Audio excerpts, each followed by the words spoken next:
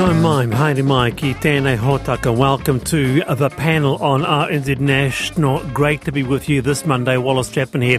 Now, State Highway 6 Fox River, there's been a rockfall. That was this morning, and that road is still down to one lane between the intersection of Kaipataki Road, Point Road rather, and Fox River Bridge. So please drive with care while driving in that area. That's a rockfall, State Highway 6 Fox River. Today, $140 million pumped into New Zealand Steel's Glenbrook plant to install an electric arc furnace, halving its coal use. A worthy massive emissions reduction project or corporate welfare. That just after 4. The US poised to sign a deal with PNG that may give US armed forces unimpeded access to their territorial waters and airspace. Now, our guest today says the Pacific is becoming a political checkerboard. And the Manuka honey industry has been dealt another blow. It has lost its bid to trademark the term Manuka honey in New Zealand. Also today, Gemma McCord takes her kids to the park in rainy Canterbury weather and gets rebuked by someone for taking them out in the rain. An annoying busybody or a concerned citizen just worried about someone else's children getting cold. Love your thoughts on that. And the song whisperer today, you guess the lyrics and the panel gives you the song. Here they are. Now I'm looking to the sky to save me. I'm looking for a sign of life, looking for something to help me burn out bright. What's the song? Text me 2101, email the panel at rnz.co.nz. Today, Ali Jones, elected member of the Papanui Innes Central Community Board in Christchurch and senior consultant at Red PR. Ali Jones, welcome. Hi Wallace, how are you? Good, thank you. Also Martin Bosley, fishmonger and owner of Yellow Brick Road. That's a seafood company. Kia ora, Martin. Kia ora, Wallace. Kia ora, Catherine. Ali. Oh, sorry, Ali. God, my mistake. I've always wanted to be a Catherine. I'd like Catherine. Catherine. Well, whoever sorry, we are, Catherine, happy on my Monday mind. to My you. apologies. All right, Ali No and problem. Martin here. Now, Scrabble is a staple of almost every home games cupboard. But do you think you have what it takes to be crowned a champion? On King's birthday weekend, 80 players will head to Howick in East Auckland and battle it out to become New Zealand's 43rd Scrabble champion. The lineup includes the current champ, Joanne Craig from Sydney, along with a number of Scrabble grandmasters and globally ranked players. And to tell us what's in store for us, we have Liz Fagerlund, the tournament director. Welcome, Liz. Oh, thank you very much. I bet the competition is fierce.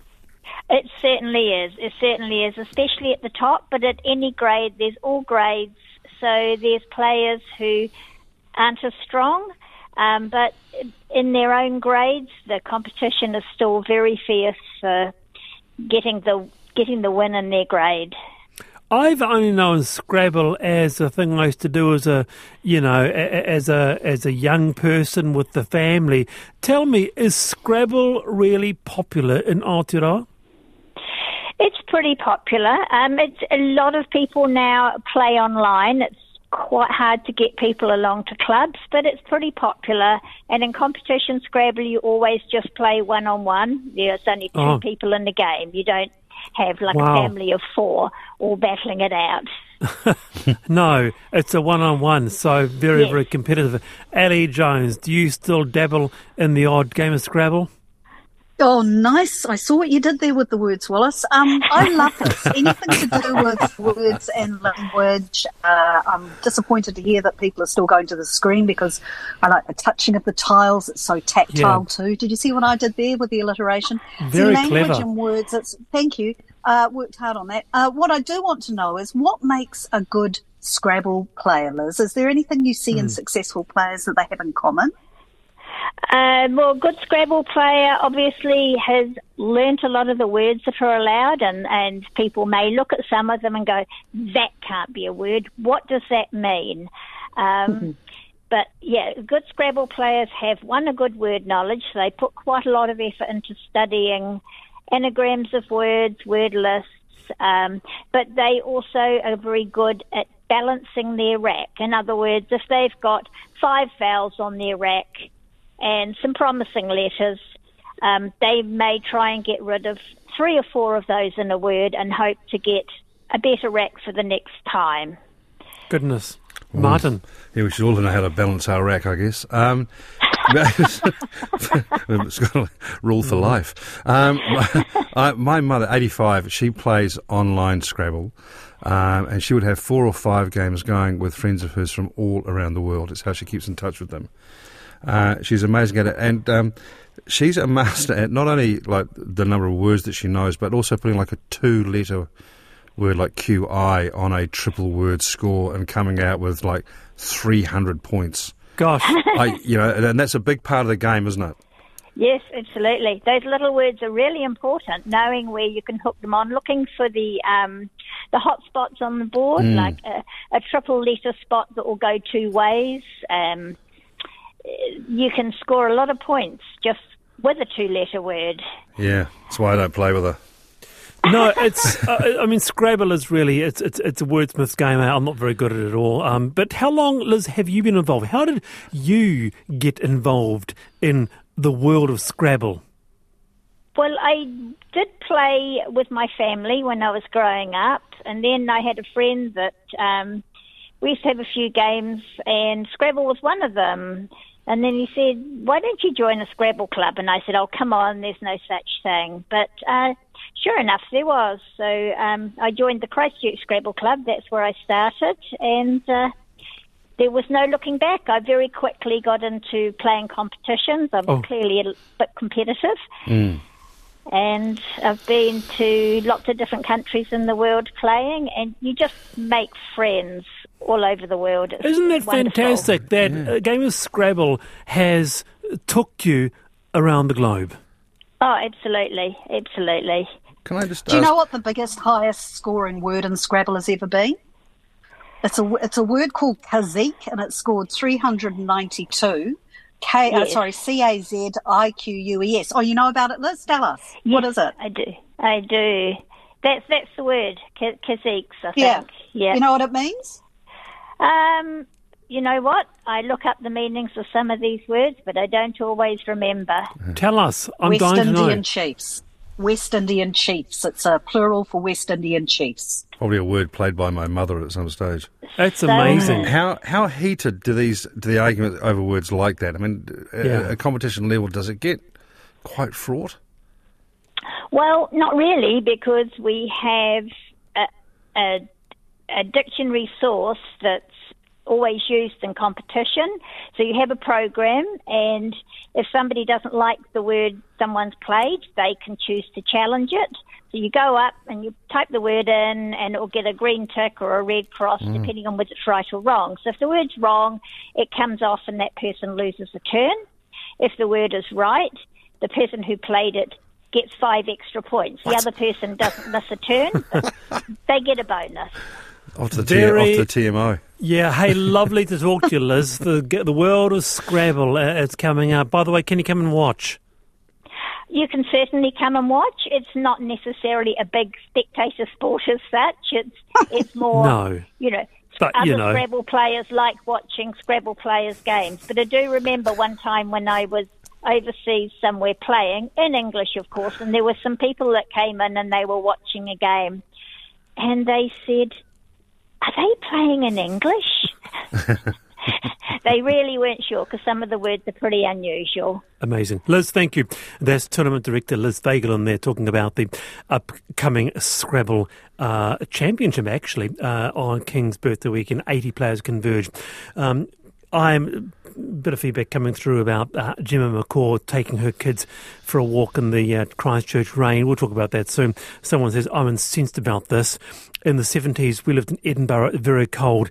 Up and down the street, people had their children in their prams, including us, in the snow and rain. But that was the 70s. Isn't it different now? Anyway, that at 25 past 4. All right, time for I've Been Thinking. Ali Jones, you start.